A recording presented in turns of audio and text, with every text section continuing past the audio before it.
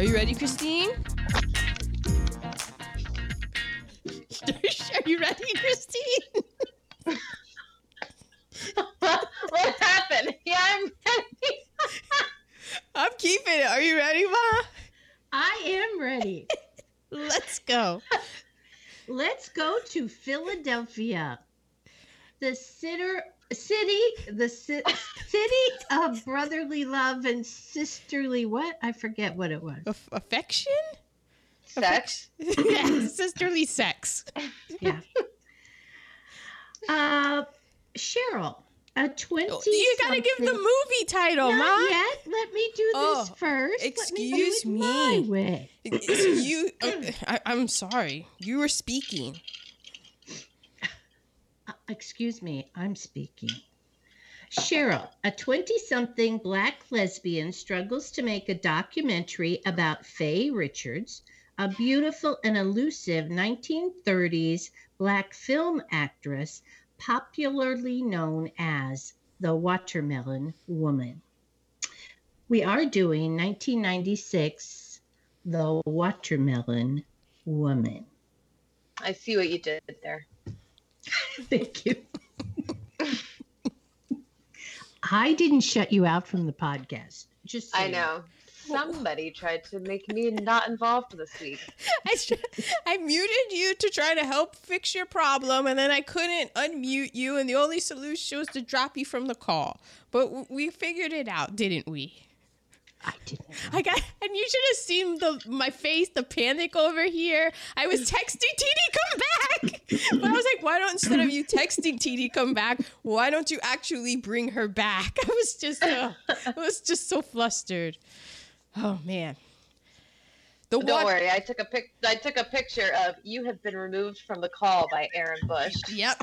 Yeah, and you sent it as I was texting TD come back, and I'm flustered. I'm like, I knew she was gonna do this. I'm never gonna forget this. This is gonna be. She's gonna frame this and give it to me next Christmas. She will. Well, I'm so happy you wouldn't. Idea. The Watermelon Woman. It made its premiere in the February 1996 Berlin International Film Festival. Its United States debut or premiere or release was March 5th, 1997. It was written, directed, and edited by Cheryl Dunye. I wrote it down phonetically. Yeah, I was pretty sure it was Dunye. Dunye. She also did Stranger Inside, My Baby's Daddy. She directed episodes of Queen Sugar and David Makes Man. Also episodes of The Fosters, Claws, The Shy. And most recently, she directed Lovecraft Country's episode. And my favorite episode from this season, the episode called Strange Case, when Ruby woke up as the white woman. Oh. That was her. And I was like, because I was kind of teetering on Lovecraft Country, and then that episode came out. I was like, oh, this is interesting. Oh my. The Plantation Memories and Souls of Deceit recreations were written by Cheryl and Doug McCowan. The music was by Paul Shapiro. He's a jazz, world, and klezmer saxophonist in NYC. Mini nerd alert.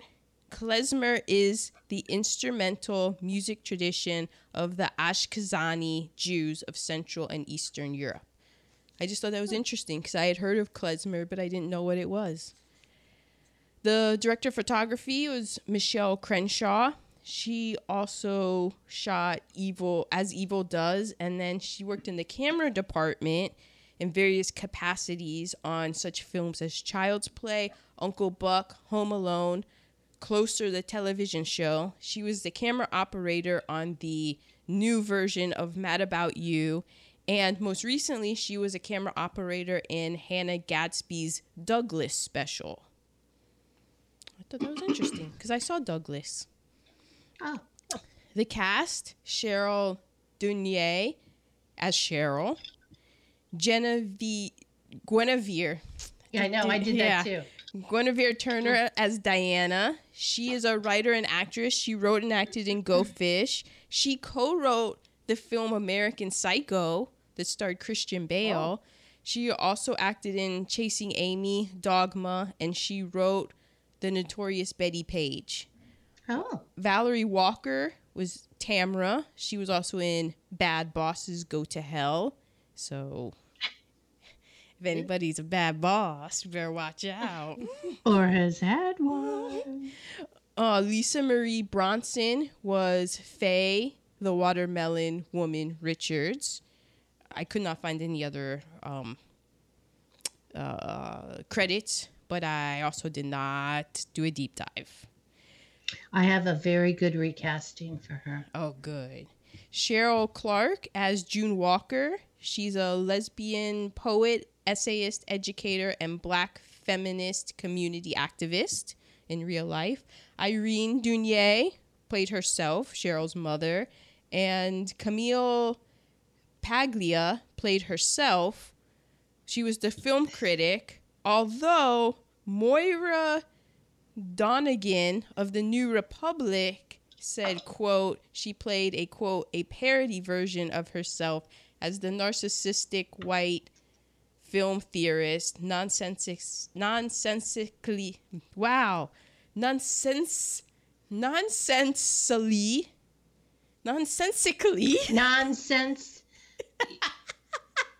It doesn't make sense. It doesn't make sense. That word, it doesn't make sensely.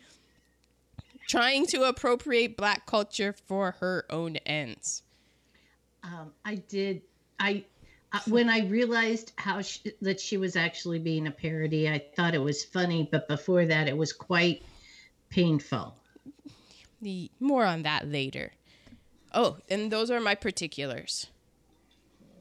Okay, well, we start with classical music, and we start with a wedding reception, a garden party type wedding reception, where Cheryl and Tamra are videographing. Yeah, we're just making up words. Said wedding reception. And they both work at a video store. So they finally get paid for the wedding reception, and Cheryl gives Tamra some. And my first quote is, "Lend me some. You gonna lend me my own money? You worse than that, the white people at the bank." Yeah, that's one of my quotes. So Cheryl wants to use their equipment, and they're arguing about money. And this is the first time we hear about the Watermelon Woman. You two jump in whenever you want. Okay. Cheryl works as a videographer and at a video store. She's working on being a filmmaker.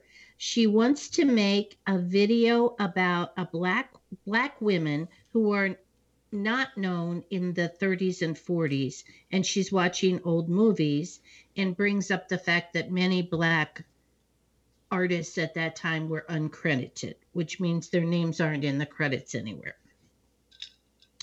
And one of her favorite old movies is Plantation Memories. And she saw this beautiful mammy, Elsie, and the only way Elsie was known was as the Watermelon Woman. She didn't have a name. She didn't even have right. It's like, yeah, that's what happens, but just her name being the Watermelon Woman when she was a mammy. They didn't even credit her as Mammy Faye Richardson. She was the Watermelon Woman, and this was the only credit that she got, was as the Watermelon Woman. They play a clip, and in the background, what music is playing, Aaron? My Old Kentucky Home. My Old Kentucky Home. You hear it every year at the beginning of the Kentucky Derby. It's one of those things where it sucks because you're like, this is such a fucking racist song. But then, well, I should go back and reverse it and be like, it's got a great melody. You just find yourself humming along to it, and then you're like, God damn it, this is just pure pure white supremacy right here. Yeah. Stephen Foster wrote it. I went to Stephen Foster's plantation as a young girl, not to work on it. It was just a tourist attraction. A lot of white people there. Not many people of color went to visit the plantation. Imagine that, Ma. And who you fooling saying that you didn't go there to work there? And we ate a dinner there. It must have been lunch. I had never had cream corn before. I ate so much cream corn that I threw up all the way home. Just so y'all know. I used to serves throw up all you the time right. in the car. Serves you right. Okay. Maybe, and the cream corn throwing up was just his like karma saying maybe you shouldn't have taken me to a plantation. But Exactly. That's what I think now. looking back on it, So they're at the video store, and Cheryl is saying she wants to make a movie about Black women who were not, sorry, whoops, rewind. They're back at the video store. There are lots of cuts in it. It really reminded me of a film school project, like your final project in film school. well, yeah, there are similarities to it definitely, but this movie had a significantly higher budget apparently than my film. So I'm going, dang girl, look what you did with no money. No help. I had 3 friends. Oh, if only we could release Truth and Soul. That would be my next pick. Okay. Let me find where I am. So, she's at the video store. They are ordering tapes using customers' accounts just to get the tapes. Well, okay, so they were gonna. Remember when we mentioned this last week? I was like, and she worked at a video store. I was like, oh, I bet it's TLA. They don't say it's TLA, but when they were shooting all of the scenes, it was all TLA literature and the pamphlets. So they definitely shot it at a TLA. I didn't work at a video store in Philadelphia. Oh, that's right. I'm sorry. I didn't have a video store membership, but my friend Novak did have a video store membership. And of course, he had a TLA membership because TLA was one of those video places where it wasn't like Blockbuster. And you know, no disrespect, but you know, you didn't go to TLA to rent Independence Day. You know, TLA had all of the, you know, TLA had the Watermelon Woman films. Like, you know, they had all of the films, and that's why Novak had it. And they had all the foreign films, all of that. And so I would just go with him, and he would get all of his weird Novak films to watch. But yes, that's how they would do it, is that they could, so she would open up the account and then say, under the account, order these different titles, and then it would come in and they would watch them and then send them back, and the customer would have no idea. But the customer didn't pay. Yeah, because they weren't checking them out. They were just ordering it for the customer so the customer could check it out, but the customer didn't check it out, and so that was their little racket that they had going on. Because they couldn't have afforded to do it anyway. Now we cut to a karaoke club, and Tamra, Cheryl's best friend, is there with her girlfriend and Miss Yvette. Miss Yvette decides to get up and perform "Loving You," which is a very difficult song to sing. Thank you, Minnie Riperton. Yeah. Who did you know that Minnie Riperton is Maya Rudolph's mother? Yes. That's Do you know that Maya Rudolph was at the house the day that Rashida Jones was born? What? Mm-hmm. What? They're really good friends. Wow, that's cool. Yeah. I listened to Fresh Air with. I was gonna say Rashida Jones was on a Fresh Air this week, and I guess you listened to it. Yeah, it was very good. I love Rashida Jones. because she's like a sister to you. So it was very off key. At first, I thought that Yvette was going to be really shy and then really belt it out. But no, she couldn't hit the high notes. But Teeny, as Ma's choking over there, are you a karaoke person? Because of the three of us, you're the singer. I like karaoke. That's in my positive reheatables. Oh, okay. Oh my God. I feel when this is over, we're doing karaoke with Christine. Oh, because I was just going to say, I feel about karaoke the way Teeny feels about dancing. Oh yeah. I mean, I like karaoke by myself.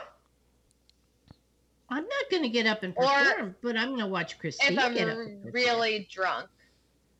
Oh. Well, isn't that a given? Yeah. I think so, but I just feel like you have to have, like, there is a bare minimum of being able to carry a tune, and I don't have that bare minimum to carry a tune. Like, I have a very specific, very, very minute, it's like an inch thick range. And, like, if there's anything within that inch, I got it. If it's outside of that range, I don't have it. And I'm very aware of that. And we previously stated I have no rhythm. No rhythm. And I have no rhyme. Okay, we're in Center City, Philly, because we do have some Philly. And Cheryl is videoing people, asking them, have they ever heard of the Watermelon Woman? And there's some great, sorry, Rosie Perez. Ugh. Yeah, that was not good. Then we go to Winfield, PA, and Cheryl is talking to her mother, who has a touch of a hoarding problem. And she interviews her mother, and her mother's going, I never heard of the Watermelon Woman. But we find out the Watermelon Woman was in movies filmed by Martha Page. Wait a second. I'm just pulling this out of my behind right now. But do you think, and I'm not saying, I guess because everybody has a hoarding problem, but specifically like African Americans and hoarding, do you think that maybe it's because, like what this movie says, you have to keep your own history? Like nobody else is going to keep the history. And so maybe is part of it. Maybe it is. At least that's an explanation. So that's why your father keeps his old dry cleaning receipts. Hey, okay. The man might come asking for it. Nobody else is going to. And then the mother goes, oh, yeah, I saw her a couple of times at some of the clubs. And I know she mentioned the Blue Note and a couple other clubs. We're back at the video store, and Cheryl is recommending movies to a customer who they appear to have a little bit of sexual chemistry, but they don't go all into it yet. And we meet the new employee, Annie, and they use the old credit card runner. I only saw that by the time I worked at a video store, it was the early 2000s, and that thing was just collecting dust under the, when you would do the cleaning and you would be like, what is this? So, but yeah, we used to have to use them if you had to. Oh, if the power went out. Oh. Because, unlike, you've got any bit of money you could make, we wouldn't close if the power went out. You're essential, darling. We would. Yeah. Well, basically, I guess if the registers were down, so then we could take cards and we would have to we'd have to use that machine. Yeah. Oh, wow. But now it's not. Now people just steal the card number, so we don't do that anymore. Yeah, that's true. Mm-hmm. Wow. Yeah, I mean the receipt, you'd get the receipt that had all the information on it. Because Isn't it so crazy when you would just order things like from a catalog and mail off a piece of paper with your entire credit card information on it? Mm-hmm. Oh, those were the days. That's when America was great. Now I just click a button and it notices my face and I order something and it's to me the next day. I know. Mm-hmm. We're on a rooftop overlooking the city of Philadelphia. We see Cheryl and Tamara farting around, just being, Then we go to Germantown, Pennsylvania. They have a lead on somebody who knows about the Watermelon Woman. They meet a dude who's into old films. He has lots of old movie posters. He's talking about the Royal Theater and the Dunbar Theater. Did you ever know where those were? No, Mother. When my time at Philadelphia, at the Drexel University, I was not in it around. I did not get a lot of Black Philadelphia culture in my time in Philadelphia. That's my fault, obviously, but also, the I was thinking about this. I think I was the only Black woman in my class, my graduating class in film school. So that's probably true. Yeah, no. There's that. So no, okay. I was unawares of I missed out on a lot of culture.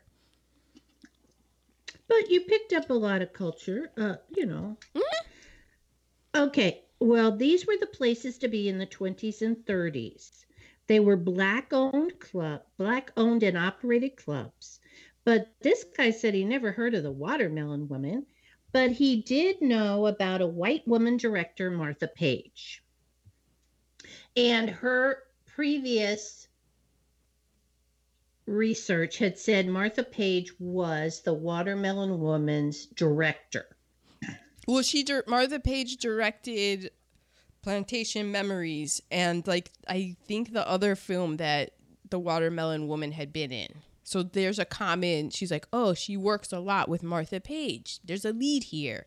There was very much, because regular listeners know, I love my OG Law and Order. So I was like, oh, this is a bit of a Law and Order, the beginning of it. It's a detective story. Mm-hmm. Well, these places were integrated at the time, yes? I mean, they were, shall I say, mixed?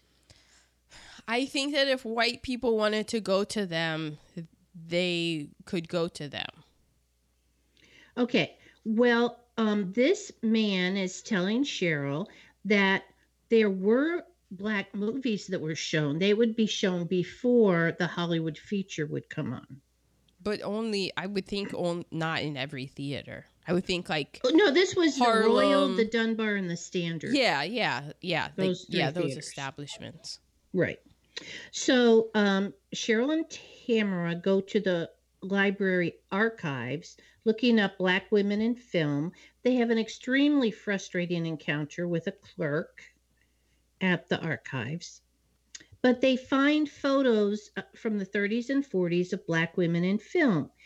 Now we go to South Philly, where we see Shirley Hamilton. She's a factory worker. And she used to hear Faye Richards sing. Now, this was the 30s and 40s. These people didn't seem that old.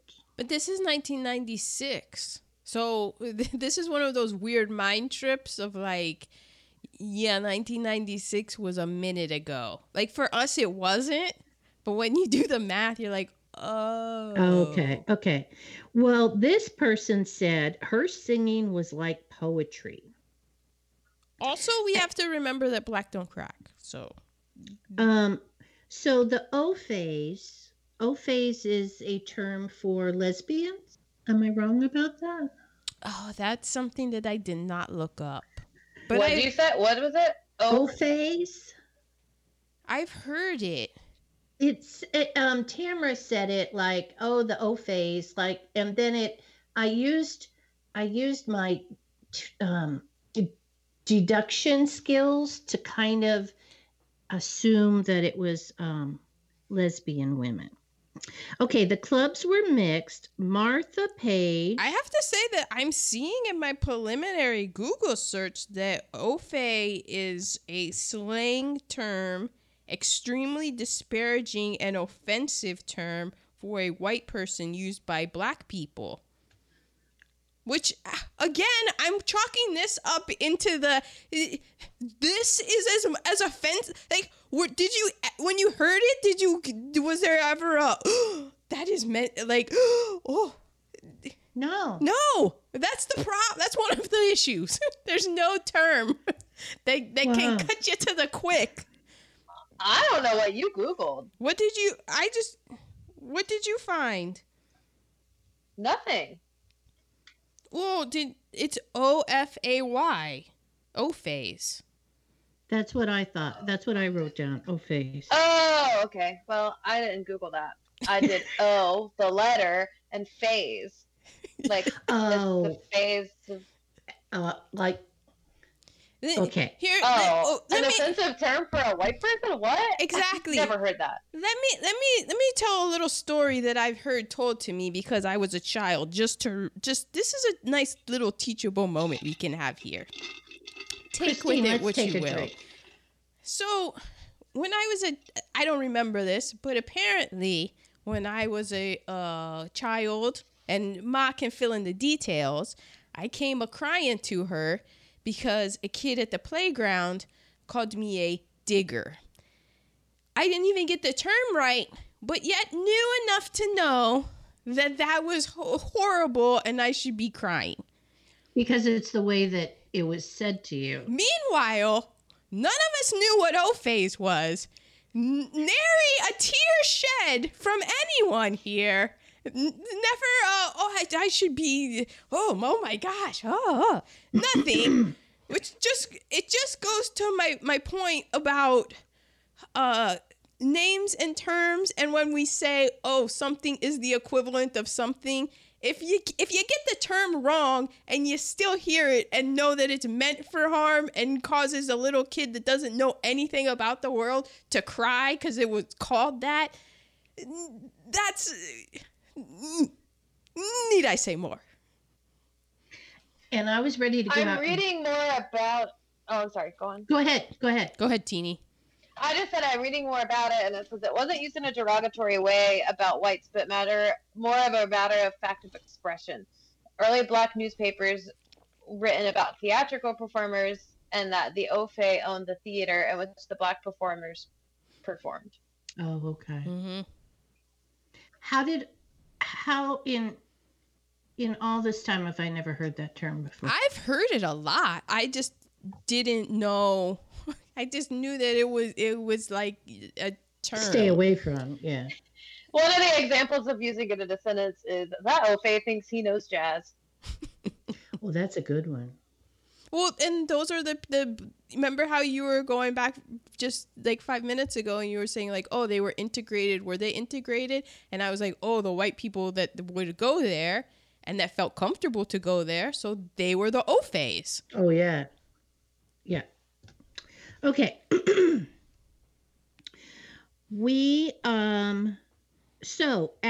you went to these clubs, you could buy pictures of the performers, and then the performers would sign them for you in the club. That's a revenue stream. This person had a lot of those photographs. Okay, we're back at the video store, and Tamara is saying Yvette was asking about Cheryl, and Cheryl says, I'm into dating women with mental health right now. Yeah, because Yvette, you could tell, she was a mess. Lot of drama there. And yeah, you say black don't crack, but Yvette, I would have put Yvette instead of Rosie Perez in the things that were said earlier. Well, Yvette just had a life, and she just had she was just on a different mental kind of plane. And if people want to deal with that kind of thing, then that's fine. But it's going to be very rocky. Very up and down, very Rocky Mountain range relationship. Okay, so now we are back at the video store. Tamra is ordering movies under. Remember a while ago we said a customer came in and Cheryl and that customer had a little bit of sexual tension going on. Well, Tamra is ordering the movies for Cheryl under that person, Diana's name. But that person comes into the store and they ordered the movies under her name, and the owner of the video store is at the register, and he goes, "Oh, you're Diana. We just ordered all these movies for you." And so she had to pay for them. Well, so on one of them, that was kind of the joke, is that one of them was an obvious pornographic title. And right.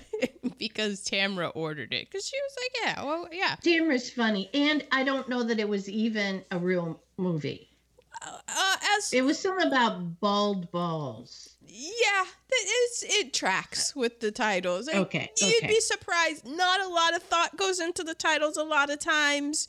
Debbie Does Dallas. I mean, no, they just kind of cut to the quick of like,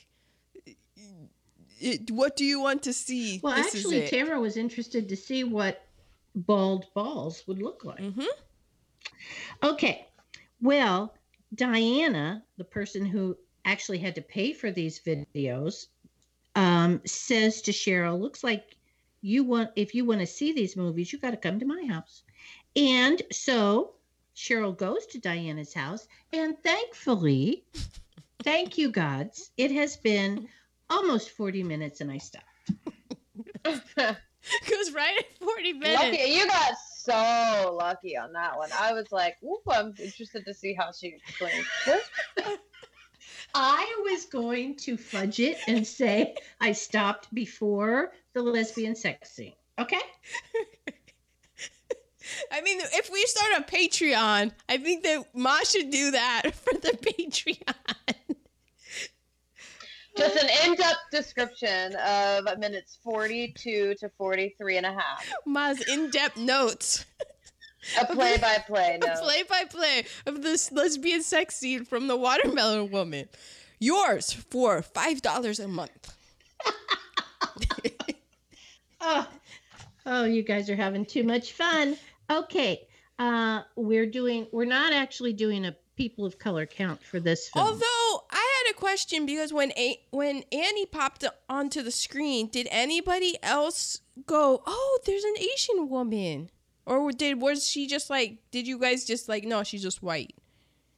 Yeah, I just went with white. Okay, then I will ease on back and be like, well, okay, nope. Okay. But as far as power of cast... Oh, I mean, the whole film, really. Yes. The whole reason for the film. The whole premise for the film. Is just the whole thing. And, I mean, we've been doing this podcast for so long that it's like, yeah, black actresses. How many times have we done it where, yeah, they weren't uncredited. And I think, hopefully, a lot of work has been done from 1996 to 2021 because I see it now when I go into Wikipedia, it'll be like, oh yeah, this person was in this movie, uncredited. So yeah, people have gone back and done research and kind of trying to fill in that gap. Just again, the power of cast, we missed out on so much talent that was just regulated to mammy roles. I mean, not just mammy roles, but because it's the Watermelon. Servitude. But just so, like, we just lost out on that. And then also the film, because it really goes to the heart of the power of narrative and the ownership of history.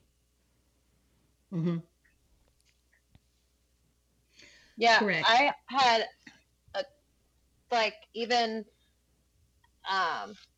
I read an article on this website called Out on Screen, but even at the Lesbian Center, the Black queer women couldn't take ownership of their own history. Like, she was trying to take pictures of like as soon as she was filming the picture, they were like, "Oh no, you can't do that. You can't take pictures in here." Yeah. And And then also, there was the one scene with like the police.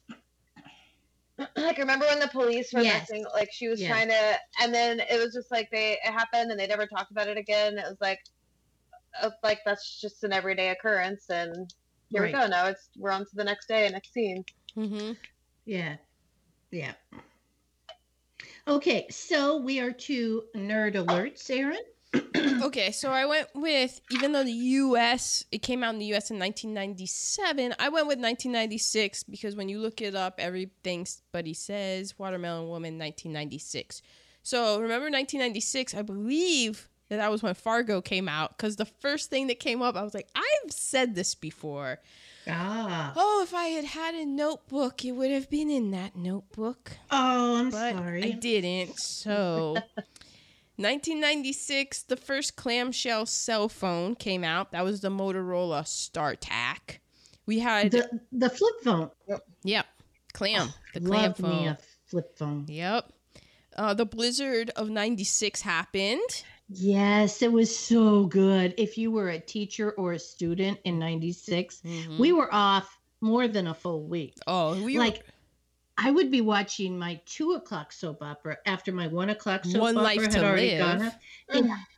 And it would come up a streamer at the bottom saying Fairfax County schools are closed tomorrow. And you would be yelling because I think I had rented Legends of the Fall, so I just watched Legends of the Fall so many times. Just the long-haired Brad Pitt and Julia Ormond. It was great. Yeah. And you would call down and be like, "No school tomorrow." We're like, yes. And remember, the thing about that blizzard was that it snowed and then the ice came on top of it. And it kept the snow there, so nothing could be done. Yeah, and it my was basketball great. coach would call and be like, you got to stay in shape. And I'm like, no, I don't, because you don't play me. Okay. To sit on the bench behind the pregnant girl? All right. Thank you. Yeah, I'm my butt's doing great. I'm really working on it. Got it. I sit on a hard chair.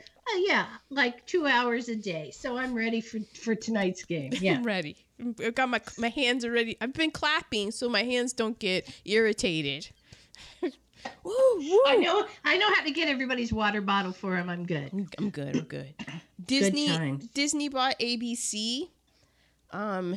Okay, so the 69th Academy Awards, which took place in 1997, but it was representative of films that came out in 1996. The Best Picture nominees for that year were Shine. Remember Jeffrey Rush, piano guy? Never heard of that. Oh, yeah. Yeah. Secrets and Lies. I believe that was a Mike Lee film. Already, have we established a theme? Jerry Maguire. You had me at hello. Fargo. Ah. Remember, we did Fargo. And then the winner for this year of the movies Fargo that came didn't. out. No, The English Patient won. Yeah, I did like The English Patient, though. I know it was slower and it was so slow. And Poppy said, does every movie script have to have somebody having an affair? And I said, if I want to see it, yeah. Yeah. Oscar's always been white. Am I right? Ray Fiennes.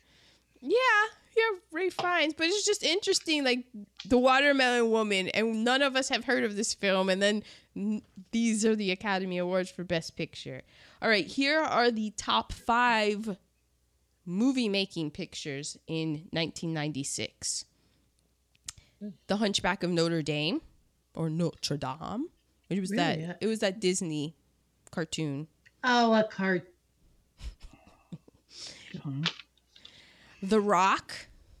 That was Sean that was Connery. Yeah. That was about Alcatraz. Mission Impossible. Was that the first one? The first one, yeah. Ah. Twister. Oh, cows flying. Yeah, but are you like see like where's any Where's any Oscars people? have always been white people. This isn't Oscars. This is the top grossing films. Ah.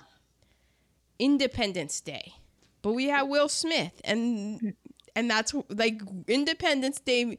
I mean, he was already the Fresh Prince, but Independence Day being the #1 box office film in 1996 is why Will Smith is Will Smith.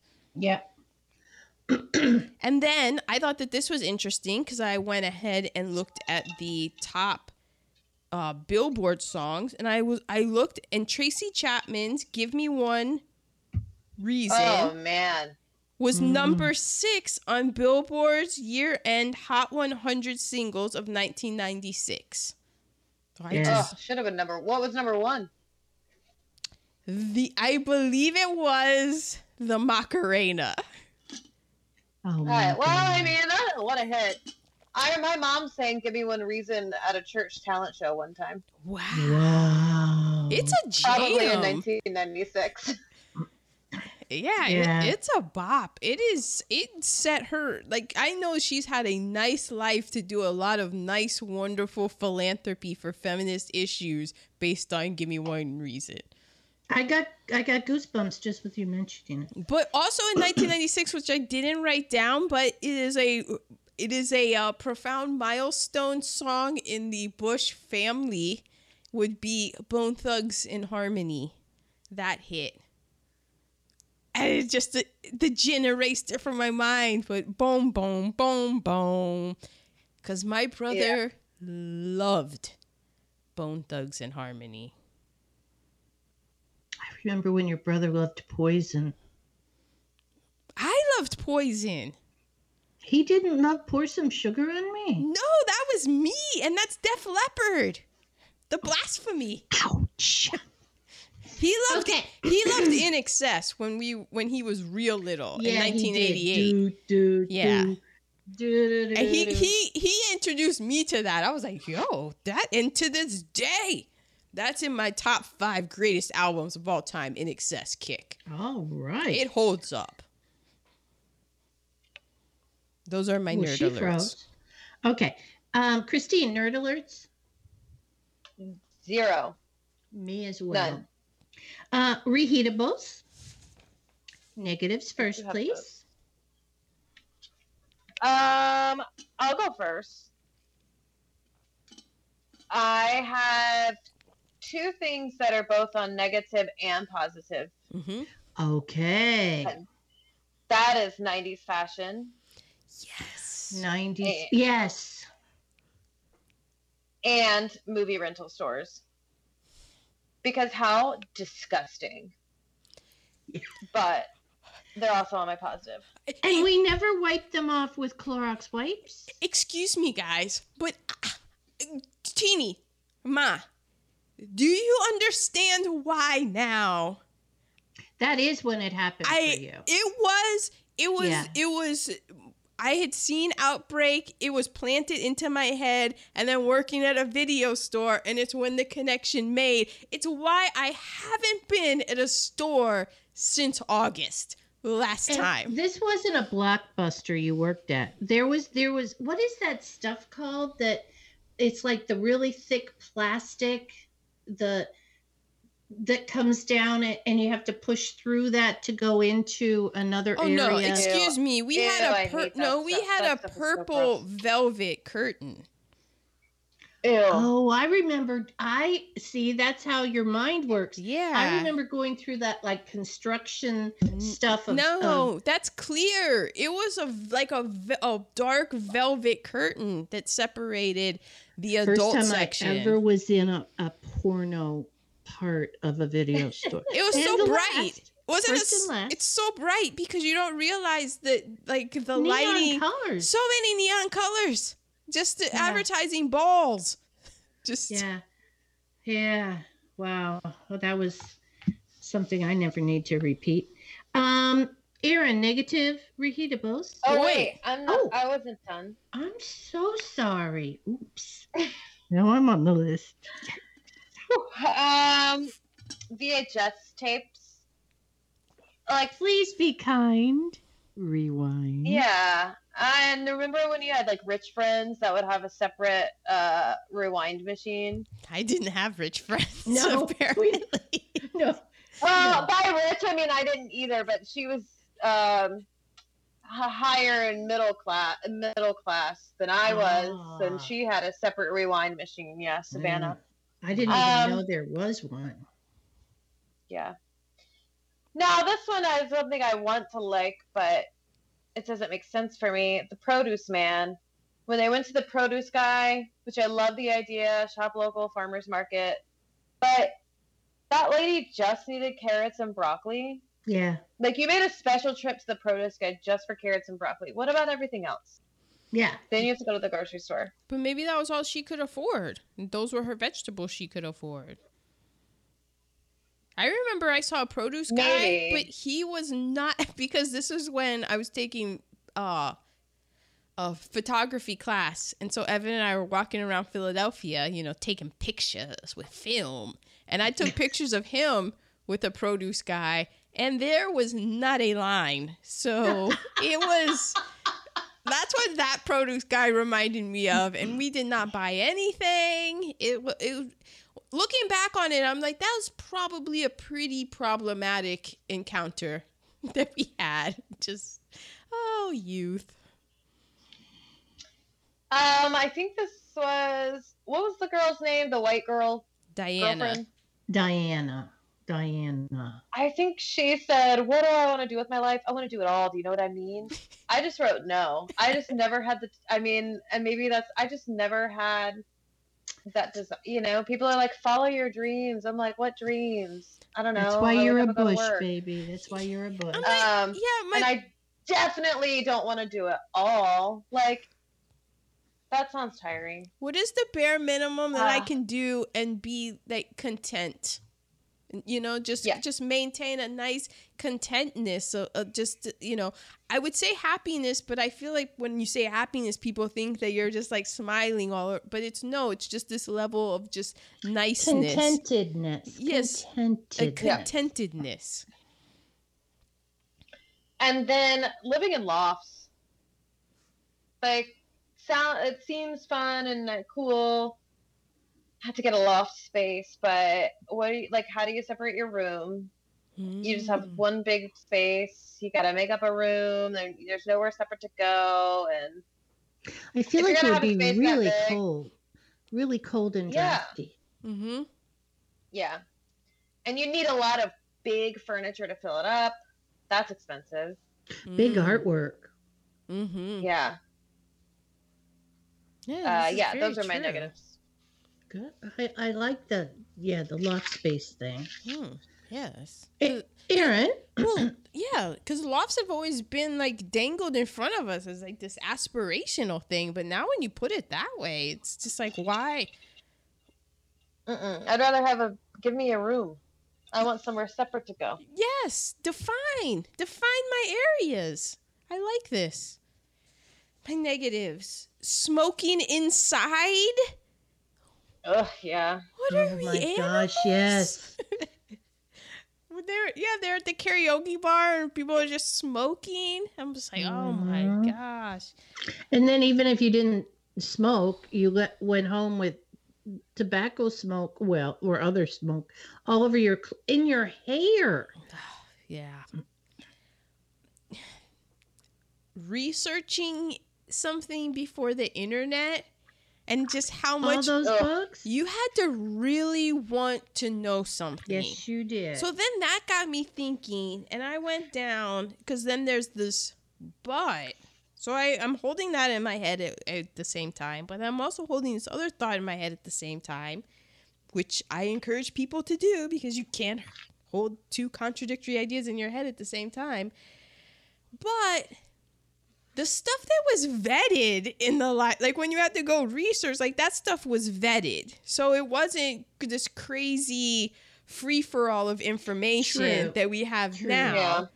But who was doing the vetting and right. the stories that were being told is the reason that this whole movie is being made, because there's a whole gigantic group of people and stories that just aren't being told. Black women's stories not being told. Queerness stories not being told. All of these stories that are just flung to the margin of not being told. It's like, but then I come back to just what's happening now and how you can, I love it because if I have a question, I can go on the internet, I can find out what happened. But I go back to what I heard Neil Brennan say in one of his podcasts, and he had this joke about, like, there's some people that you want to say, like, maybe you shouldn't read. Because we are being given so much information that it's kind of like giving a teenager, a 16-year-old, or maybe even a 15-year-old, keys to not a Camry, not a Corolla. You're throwing keys to a Ferrari. And like a 16-year-old doesn't know what to do with the horsepower of a Ferrari. But that's what we've done. Like, we have all of this information at our fingertips, but we haven't been, I don't think it's been a good job of teaching how to disseminate information. And we are reaping the rewards of that neglect, which benefits a bunch of people. So I don't think that it's on accident that happened. Mm-hmm. I think that there is some of it that it just came on us super fast and we didn't realize it. And there's a lot that it's like, no, this is kind of good for us if there's a bunch of dumb ass people who don't know how to disseminate all the information that's coming at them. But we have so much information at our fingertips that is just, man, wow. Again, though, what sources do you use to get your information? Mm-hmm. But being able to look at that and to go through the steps and because, you know, what she had to do is she had to go to a library and she had to go to books, and these books are in the library because somebody who works at the library said that, yes, this information, we need to have this and we need to have that. And it isn't to say that the library, they didn't have like crazy quacks stuff in there, but it seemed like there was a system in place, but there wasn't a system in place for her, because when she went to the reference guy, he's like, well, did you go to the black section? Well, did you go to the film section? You know, so there's still a lack of information because it's by the gatekeeper. So it's just like, oh man, well, we like from the get-go, we's fucked. So yeah. Any other negative reheatables, Erin? Well, I had like the karaoke because it makes me cringe. Like, just like, I could do karaoke with our family if it was just, and you know what? I don't even know, because Teeny is a singer, so I would have to get. We could get her. I mean, yeah, you could get me that she would think we were good. No, funny. Yeah. She'd think we were funny. But it's like, it's just, I don't, it's just, I rarely sing alone to myself. When I'm here. I don't do that frequently. I am either. I hum along. I'm a hummer. I very rarely let loose the vocals, because every time I do, it's so disappointing. So those are my negative reheatables. Mine was, okay, I have to edit out my LVP. White people telling black people how to feel by comparing their black experience with the white person's Italian experience. Yeah. And then, okay, I'll save it. Okay, positive reheatables, though. I have 90s fashion. So there were some scenes where it looks like it's today. Yeah. I thought. Yeah. Like both Diana and Cheryl. So that's why it was on my positive and negative. Movie rental stores, once again. There were good things about it. It was fun. It was like so fun to go and pick out a movie and like you had to make a decision to be like, oh, okay, I'm gonna watch this weekend, rather than just scrolling through Netflix. And it was pretty fun to work at too. It was a nice gig. You met some interesting people. Oh, I bet. Karaoke bars. I enjoy.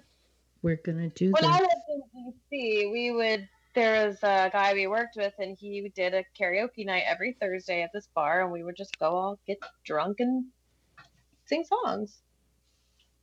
That was before us, Aaron. Mhm.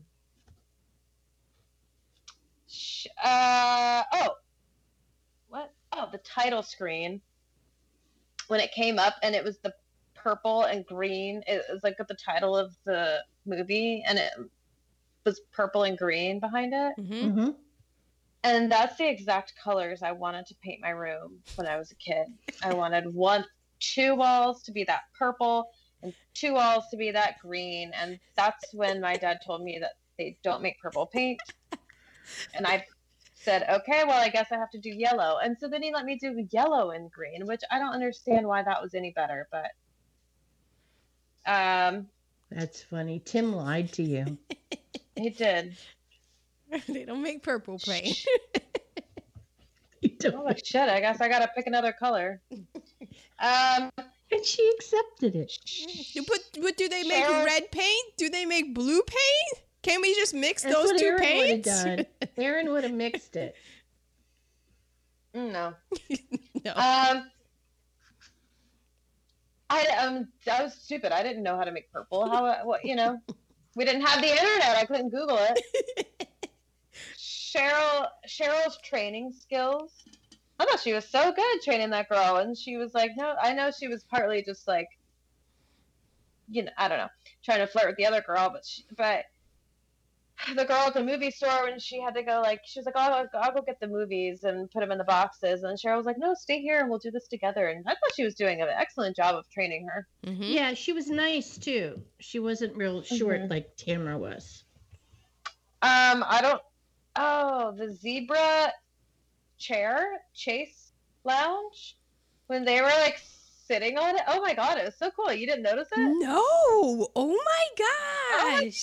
How did I miss that? I think it was in Diana's.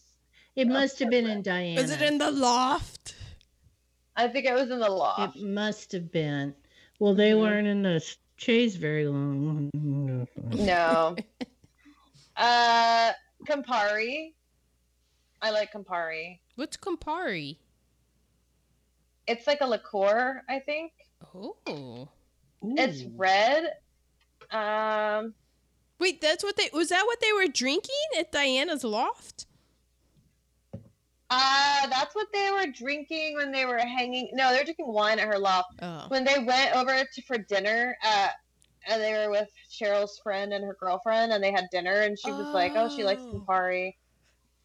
It's a liqueur. You can make a Campari spritz. Oh, I've never heard of Campari. Oh, no, I love it. I've heard of it, but I haven't ever tasted it. Oh, no. Bevmo order is coming up, so I recommend it. It's really nice in the summertime. And that the place that she went to research was called the Center for Lesbian Information and Technology, and then it was CLIT. yeah. I thought that was a cute little take on things. My positive reheatables? Yes. Well, I already mentioned it, a TLA video, even though it wasn't TLA video, but when I saw it, I was like, this is TLA video, so just video stores.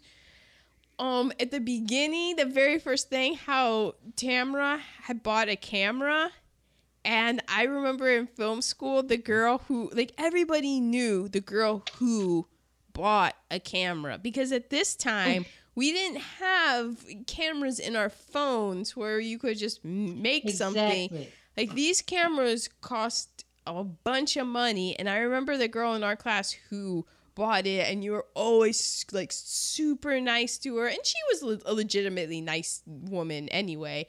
But, the fact that she bought it and yeah, she had to go out and do weddings and do all of this stuff because she had to she had Pay for payment the on camera. and pay the camera. And that was one of those things in the mid 2000s when I bought my own camera. I was like, I'm just buying it flat out so I don't have to go to these weddings and stuff. I just bought it myself and there's no financing here. Ha ha ha.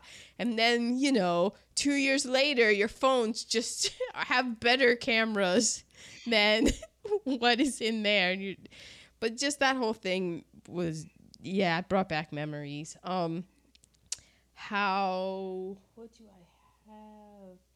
History is so, oh man, how history is, the fact, okay, spoiler alert, this is on Showtime, if you haven't seen it, I'm gonna spoil it. I went through this movie and I was writing down Martha Page. I was writing down Faye Richardson.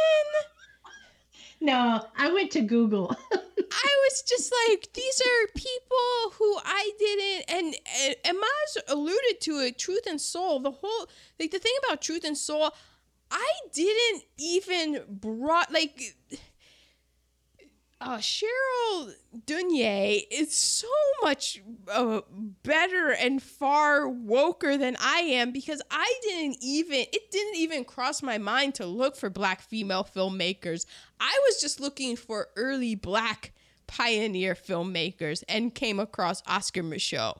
It never even crossed my mind that I already knew. I was like, they're barely letting this Black man do anything. Oh, Black woman, no, there's not going to be anything. So that's why Truth and Soul is just straight up Oscar Micheaux, and like researching him and stuff. So I'm thinking, oh man, like I know that I don't know everything because there's a whole bunch of shit that hasn't been taught to me. Been gaslit all these years. I'm writing down all these names, and then it's kind of dawning on me like over the course of the film where I'm like, but wait, is this? Because I know what I would have done in making a film, and I'm just like, wait, is this real? Is this real? And so just the fact that the whole conceit and thing of the movie, like, yes, I could have just paused it and gone to my phone and looked to see if this was real, but I didn't. I stuck with it, and I like the either or, the 50-50 of like, wait, is this real or is this not? Is this real or is this not? I loved it. Yeah, I did the same thing. I was writing down all the names. Mm-hmm. I thought that it was interesting that the archives, and I think this goes to sort of the bias that I had of watching it, and because I had gone with like Oscar Micheaux and he was in the silent film, so it was earlier in this. So I just wondered why it was the 30s that she settled on. But then I kind of did the math and I was like, oh, well, if it was the 30s, it kind of makes sense for like her mother, and it fits into the time. Like the timeline kind of makes more sense if it's in the 30s. But to me, it always felt like it would be earlier in sort of the Micheaux era, silent films, early talkies kind of thing. And then, my good reheatable is just all the archive, because once you realize, you're like, I don't think that this is real. And then it's just how good of a job they did with all of the archive footage, all of the archive photography. I was like, oh, that's where the money went. And then it made me think of, I don't know if you guys listened to the most recent My Favorite Murder, but they did the story of Eugene Bullard or Ballard. No, I think it was Bullard. Bullard, I think it was. Yeah. And it just made me think, like, I sat through, like, yeah, Forrest Gump, a great movie. Where's this guy's movie? He was a real person.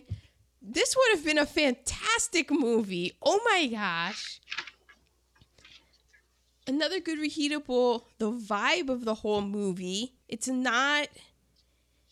just got a nice light vibe to it, even though it's about how there's no movies about Black female queerness, and it's the first Black lesbian film directed by a Black lesbian and showing that whole world, and it immerses you in it. It's still got this light touch, and it doesn't feel like there isn't the trauma that's just pushing you down. It's like you feel like it doesn't need to express it because you're already like, oh, it's already there.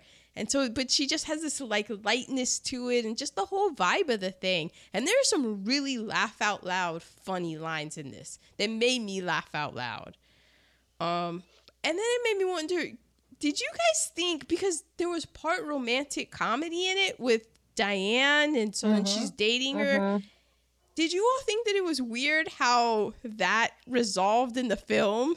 As in, it, like, we're just told... Yeah, I was trying to find how what she was going through with her friend Tamara and Diana, how that was mimicked in the search for Faye Richardson.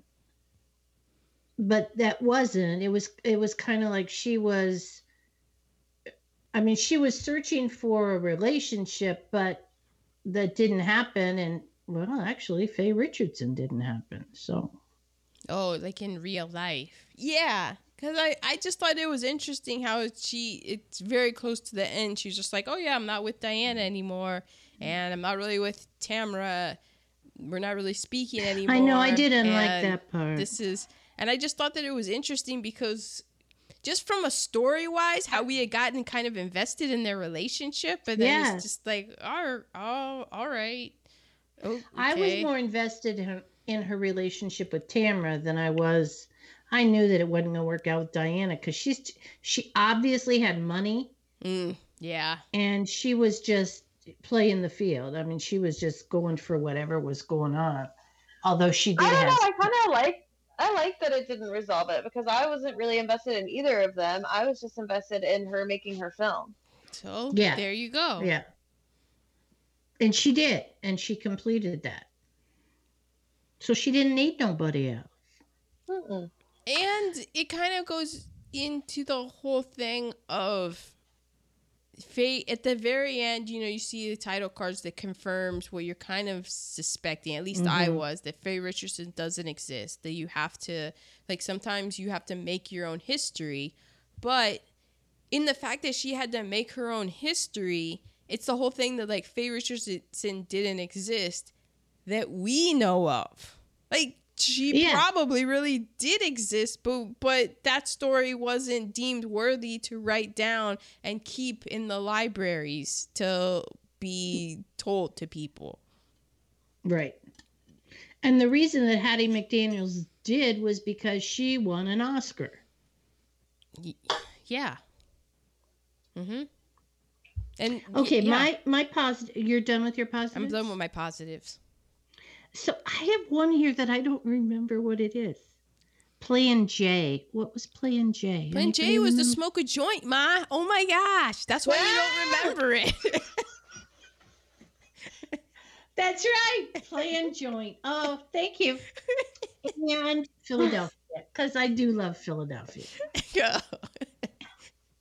Silly me. Okay, we are to quotables.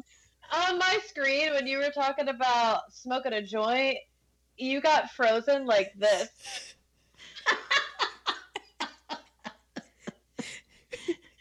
That would be Erin's hands up in the air with her mouth hanging open. Okay, quotables that I have not already said, because I said a couple good ones. You don't have to work here, Cheryl. You don't have to work here, Cheryl. Sorry I got you the damn job in the first place. Yeah, Tamara. I want to say that to half the people I know that have jobs. You don't have to work here, just quit. If you hate it so much, quit. That's right. Blah, blah, blah, blah. If you two worked as much as you talked, I'd have a chain of video stores by now. What was his name? I don't know. Was it Joe? It was. It's important to my recasting. Oh, I didn't do a recasting. Well, you're welcome. Okay. Oh, I was curious to see what they look like without hair. And the movie was called Bald Black Ballbusters. Yep. There you go. There you go. Yeah. And I believe there's a series of that. Hollywood. I don't know what this. Oh, I think when she was looking for she's doing research. One of the things like the articles or book or something she came across was Hollywood Lesbian by Doug McCade. I wonder if he was a lesbian. Yes. Yeah. Yes. Yeah, there were quite a few just chuckle moments. Yeah. Yeah. And then the very end when I'm a black lesbian filmmaker who's just beginning. Yes. Yeah. She don't need Diana or the other girl. Tamra. Tamra. That's right. Tamra. Aaron? Well, you already did the first one. You worse than the white people at the bank. That made Reminds me me laugh. of your Burbank Yeah. Bank. Mm-hmm. Remember, what did I say? I was like, let's go to the browner part of town. Yes. It was exactly what I said. Let's have Mom go in and talk first. I was like, let's go to the browner part of town. And I saw the tellers, and I'm like, here we will be accepted. Excuse me, Ma, I don't even need you. However, you did use me. Then when she was on the street filming, they're like, hey, have you ever heard of the watermelon woman? And this one woman, this made me laugh out loud, said, well, from the sound of the name, she must have been in early Hollywood cinema. I was just like, yeah, you knew. You think? And when she went to the guy who had all of the memorabilia, and he said, women are not my specialty. And then from behind the camera, he's like, yeah, we could tell by looking at you. And he was like, what? He gives a look. That was funny. And then one of the women says, if I remember my gossip correctly, which I loved. And then Oh yeah, that's good. when they were at the library, they were talking about, I forget what it was that they were talking about. It was either black women or cinema, and the archivist said it's very separate. Just of like, yeah, we separated it out. Yeah. Yeah. And then finally, my favorite one. I'm surprised that you didn't mention this, Ma. When Tamra said, or I think it was Tamra. She said, "You gonna smoke that joint, Bogart?" Come on. Don't bogart that joint, my friend. Which I thought, just my little dyslexic brain loved it. I was like, hee. Oh, well. Okay. So we are to least valuable player. Okay. I'm going to go first. Mine is having people in movies that are uncredited. Yeah. Anybody who's in the movie deserves to be credited in the credits. And the way the credits are now, my God, surely every person who was ever on a piece of celluloid has got to be credited. It's a good one. Teeny? Well, I didn't know who this was. So I at first just wrote, this Italian bitch. Watermelon is the color of the Italian flag. Yeah. Yes, that's mine. There you go. High five, Teeny. The white critic. Even though they had somebody put in that she was doing a parody of herself. She was pretty comfortable with Then it. I started looking into her, and I don't know. Was it a There's this parody? whole article of, how do you say her name? Camille Paglia? Paglia, I believe.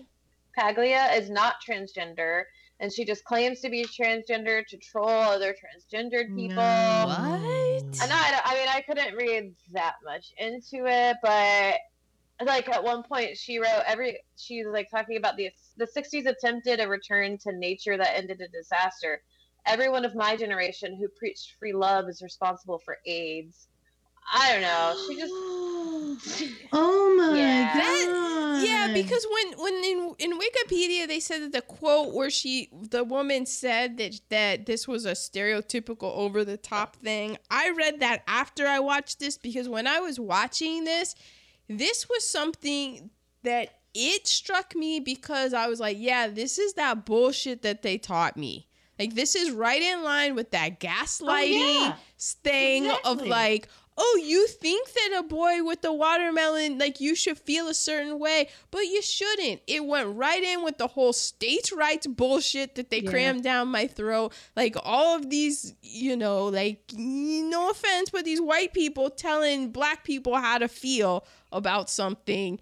And I was like, the problem is if it's true, and in this movie it is a parody of herself, the problem is that it's one of those things where I usually boil it down to my catchphrase of this is why we can't have nice things, but it's that problem of a lot of people, this is how they have been saying this stuff. Like it's too close.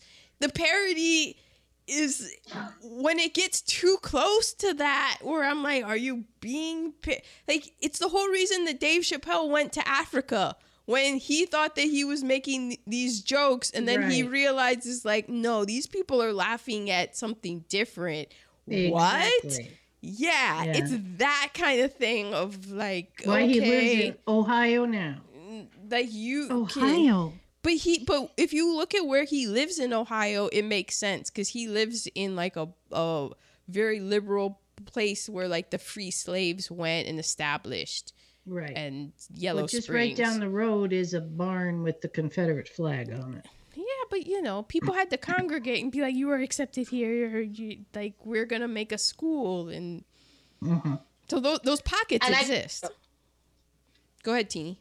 I just also want to say that my runner-up was Diana, because she seems like such an annoying person to be around. Didn't and she? Was she? talking about all of her travel, and I Yeah. don't know. I just couldn't stand her. Read the room, Diana. Read the room. Yeah. And did she really travel all those places? Or if she did, again, read the room. These people didn't have that ability. They weren't afforded that. So, okay.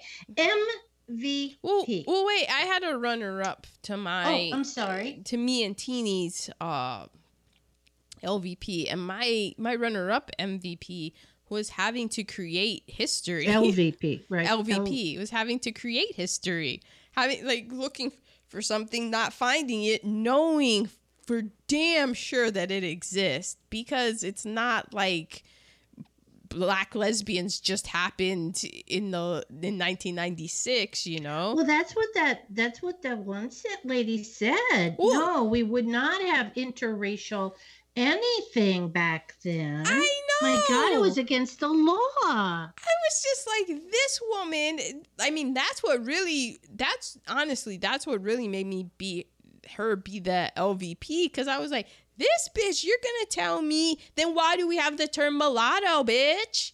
Because that didn't exist. Oh, and I don't know if I don't watch The Bachelor, but I do listen to the podcast with Rachel Lindsay and Van Lathan, the Higher Learning podcast. And so I did notice that there was a whole hullabaloo. But one of the memes I saw did make me LOL, because I'm like, that's true. And it was this woman who was saying, just because you didn't think it was racist before 2020 doesn't mean that it wasn't racist before 2020. Right. It's just like, oh, you didn't think the interracial marriage happened before 1967? Like, do the math. It happened. Yeah. People are gonna love who they want to love.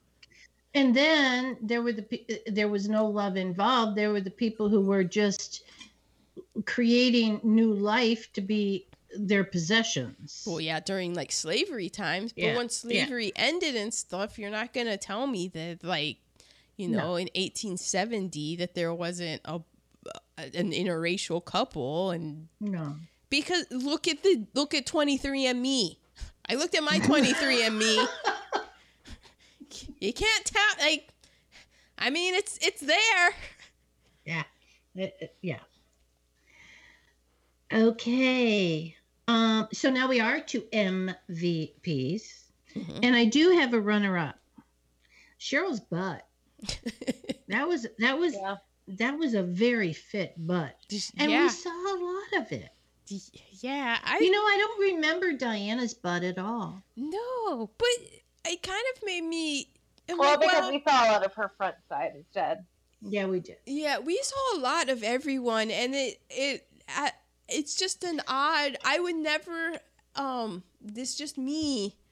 Just the writing of that. I'm like, I have to do what now? What on the set?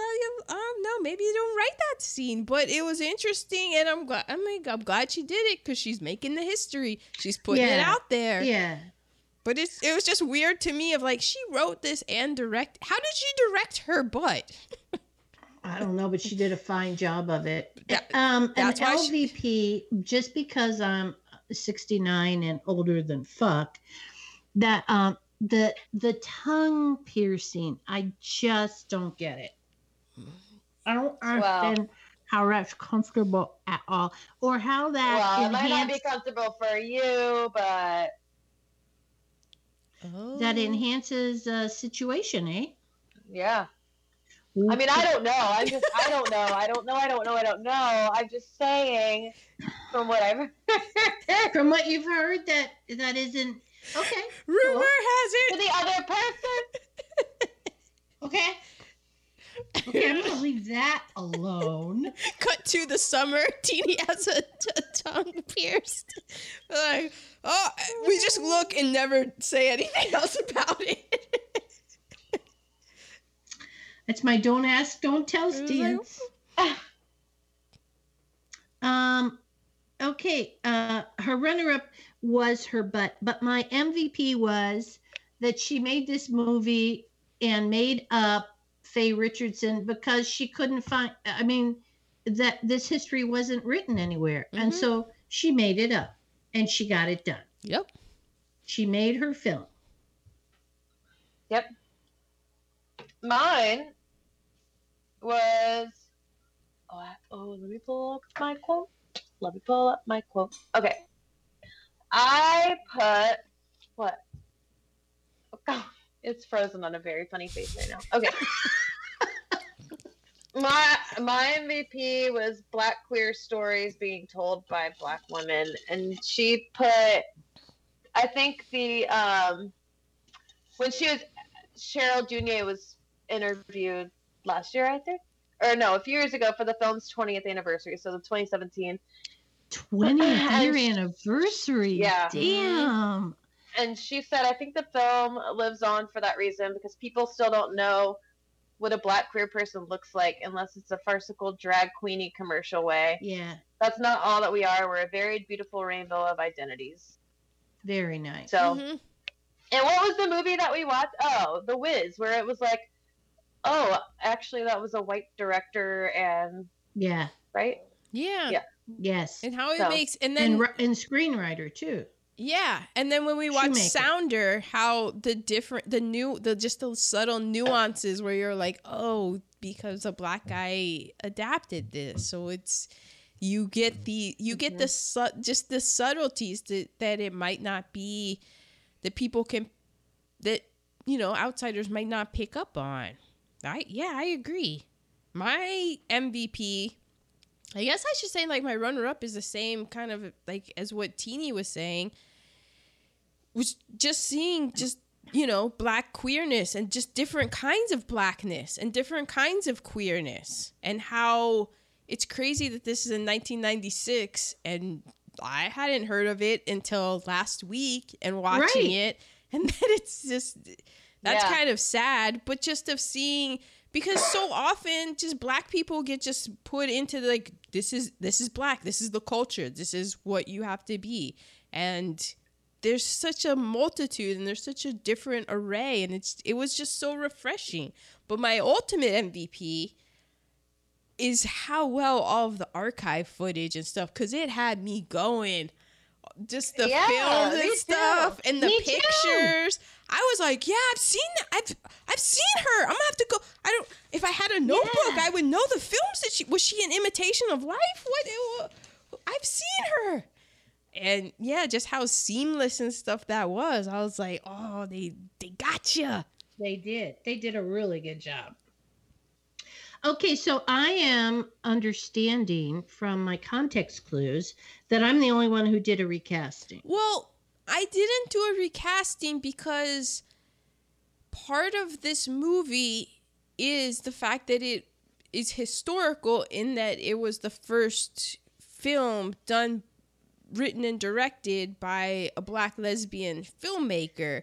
And the whole thing about going through it and then at the end finding out that it's I just didn't see how it could be remade, because also it's part of that 1990, like part of it is that it is a time capsule because of like what Teeny said with the clothing and all of that, is that it's a, in and of itself, it is a historical document, even though what it references as history isn't the main protagonist of that history is fake, but everything else around it supporting that protagonist is actually real. Like the different places in Philadelphia, Louise Beavers, all the different people and stuff, that's real. So I didn't really feel like they could remake it because it is such a specific time capsule. So I was kind of at a loss for how I would recast it. Then I was, well, can you cast someone who you think is a heterosexual in a lesbian role, but actors and actresses should be able to do that? But is it disrespectful to do that? So I'm just going to go with my two recasting that I did, because whenever we saw a picture of Faye Richardson, she had that huge smile and she was gorgeous. And that reminded me of Crystal. Oh, yes. So, and I know that I don't, but I feel like from what I have seen of Crystal's social media and how she is very proactive with equal rights for everybody, that she would be okay in that role. And then I went to the owner of the video store, the dude, because he so reminded me of someone who was in a movie called, I believe, was it Screwdriver?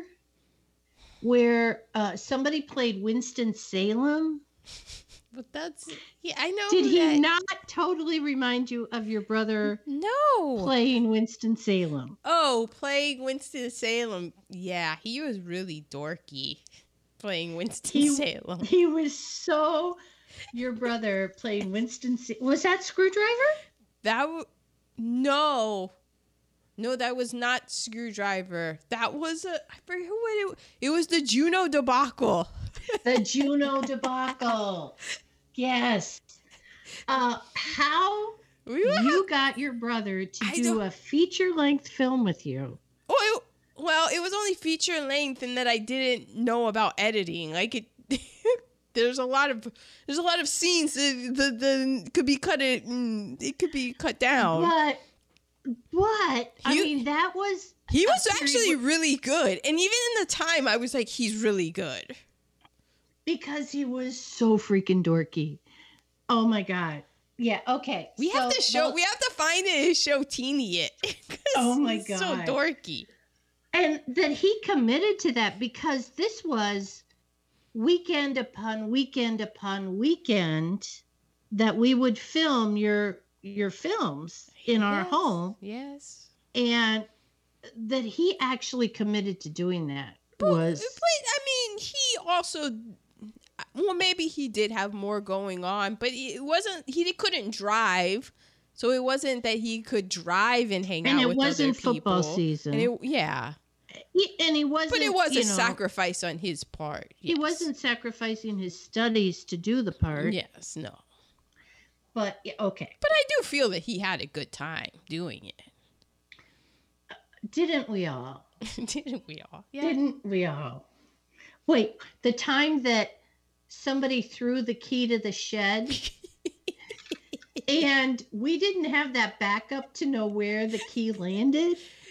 We had to search that backyard forever to find the key to the shed. Yeah, that's the things that the things you do for art, I mean, we got to make it look real, really throw it. It's that was fine. Like That was like at least a year and a half of our lives every weekend. Well, it was doing more than Aaron's that film. because there was a whole bunch of other different projects. Remember, we lived for a good probably 18 months with the dead body tape in the living room, outlined in the living room. I started to worry about the duct tape actually harming. It wasn't duct tape. How dare you? It was masking tape. See, which is even worse on carpet. Okay, moving on. We are to our tasty nuggets.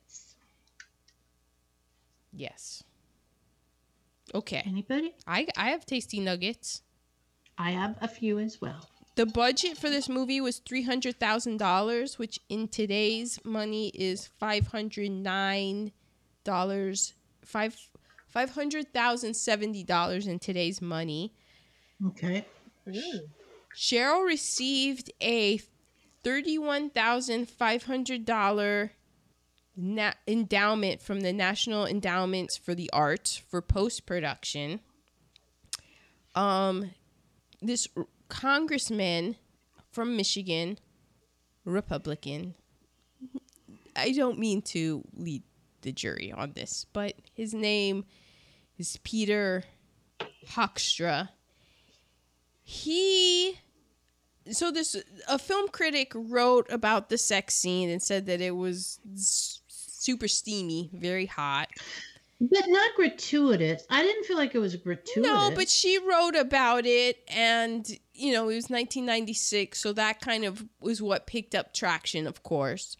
So it came to his office and his eyes, so then he watched the movie, and shock among shock, he was I guess you would say livid. Yeah, he was livid, and he was not happy that taxpayer money was being used for, I forget all the terms that he said, but it was explicit homosexuality. Yeah, explicit homosexuality. I saw a video that this guy had done where he had the video of this guy talking, and he had the VHS tape, and he was holding it up saying, I wouldn't have my mother watch it. And I laughed because I'm like, my mother did watch it. And she's like, I wouldn't have my children watch it. And I laughed because I'm like, my mother's child did watch it. And he's going like on and on about it, and like really making it out to be like it's pornographic, and it's not pornographic. No. It's like, oh, watch Bridgerton, and this is like Bridgerton is way more pornographic than this was. Yeah, so it's as far into a lesbian relationship as I've ever gone, but it still wasn't pornographic. Yeah, it was a sex scene. No, it was a sex scene, just like any other sex scene in any other movie. Yeah, mostly kissing, and a little bit of boob licking. Yeah, you saw some nipple licking. You didn't see anything happening below the waist. No. I mean, you saw a little bit below the waist, but I mean, you're MVP, Ma. So come on. Well, her butt was amazing. But anyway, this guy, he did not like the taxpayer money from the National Endowments of the Arts had been used because Cheryl had been granted this and had been done, and as a result, the movie went on and stuff, but sadly, as a result of this, the National Endowment of the Arts, which I believe started in 1965, and I meant to look up more about it, but it was like, to disperse money and to, give money to artists and stuff and let artists do art because there's not a lot of money in art being done, and it's important because it shows society and mirrors society. And it also is the stuff that gets remembered, and the stuff that gets remembered is the stuff that gets put in history books, and that's kind of the whole point of what this movie is, because it's what's about not being put in history books. So it's really ironic that this white man is up there in the halls of Congress talking and trying to silence a black queer woman. Like, how far have we really come? And so sadly, the National Endowment of the Arts, they did have to change the way that they grant out money and stuff as a result of this controversy by this guy. And I just want to point out that this guy, he's still around, and in the last administration, he was named the United States ambassador to the Netherlands by the former motherfucker. So, you know, he's still out here doing his motherfuckery shit. And, yeah, that shit just doesn't go away. Exactly. They're like cockroaches, apparently. So that's good. Zoe Leonard, she created the photo archive, which I thought was fantastic. Amazing. So shout out to her. This film won the Teddy Award for Best Feature Film at the Berlin International Film Festival, and the Audience Award for Outstanding Narrative Feature at LA Outfest. In 2016, it was acquired by the Museum of Modern Art as part of their film collection. So it's in good hands, thank God. And it's nice that it's on Showtime so people can stumble upon it. Those are my tasty nuggets. You said all of mine. I didn't have any. Oh my God. There wasn't a lot because it's, you know, a Black lesbian filmmaker making a film about 30s and 40s Black people in film. So, yeah, that's where we are. Yeah. So that is The Watermelon Woman. I thank Christine for giving us this film because I had never heard of it. Yes. Yeah, it was a great pick. And it's funny because I am having a teeny moment myself here. If you had asked me during the week, I would be like, oh, I'm picking this film. Oh, I'm picking this film. Oh, I'm picking this film. And I'm staring here. I have a list of 5 films, and now I have to pick one. Okay. What are you picking? Where are we going? All right. Okay.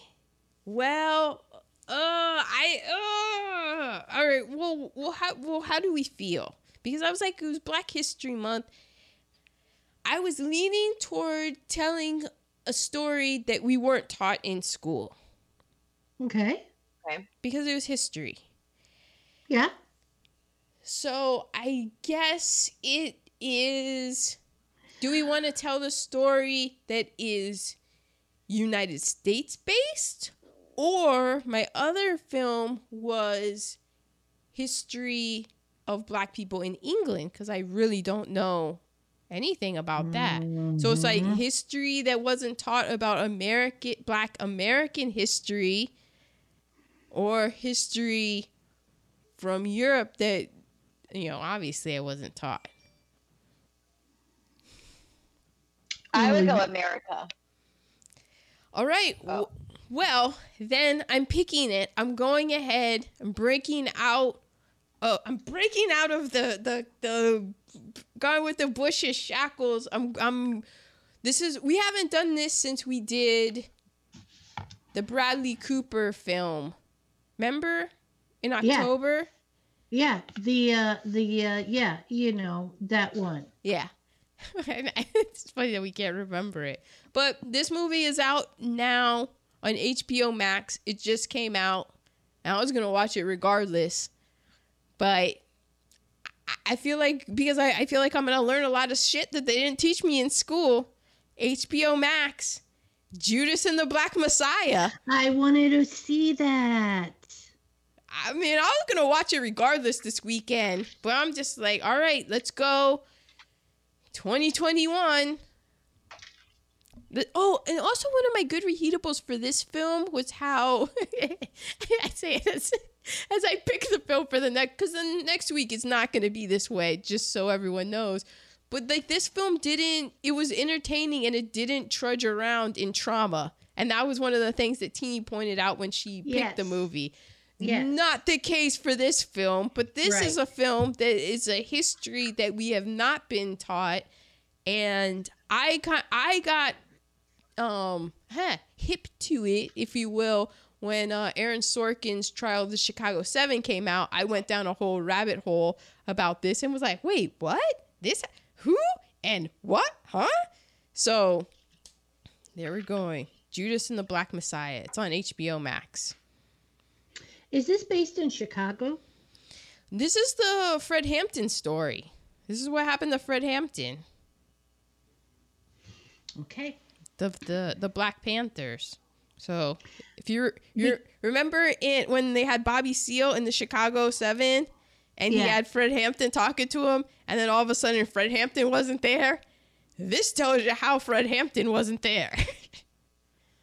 Yeah. Which is, I'm not laughing because it's funny. It's really awkward. Wah, wah, wah.